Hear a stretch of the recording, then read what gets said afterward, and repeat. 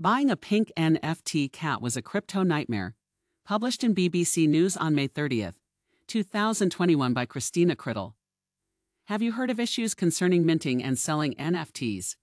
Crypto enthusiasts have been reporting issues that they have encountered while trying to give into the NFT boom.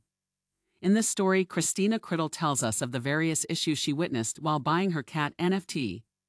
Christina Criddle, a technology reporter, said that she noticed while she was trying to buy a crypto kitty named Kim Kardashian.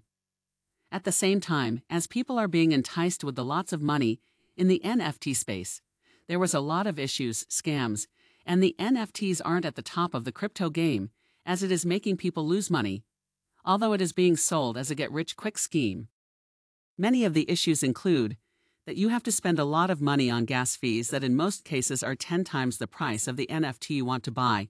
You can lose your money if someone pays a higher gas fee than you at an auction than you and the transaction is approved first.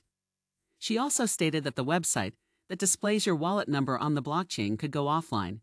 It is also difficult for you to know if the person selling the NFT to you owns the copyright, and the NFT can even be selected from the internet ad in the case of Charlie Bit My Finger video NFT, which had earlier sold for £500,000. While these issues exist, there are still many success stories, and Amy Castor, a cryptocurrency journalist, says it could all disappear. You have to make sure the NFT you sell will cover the gas fees. If not, NFTs aren't worth it, and you might end up with a crypto nightmare.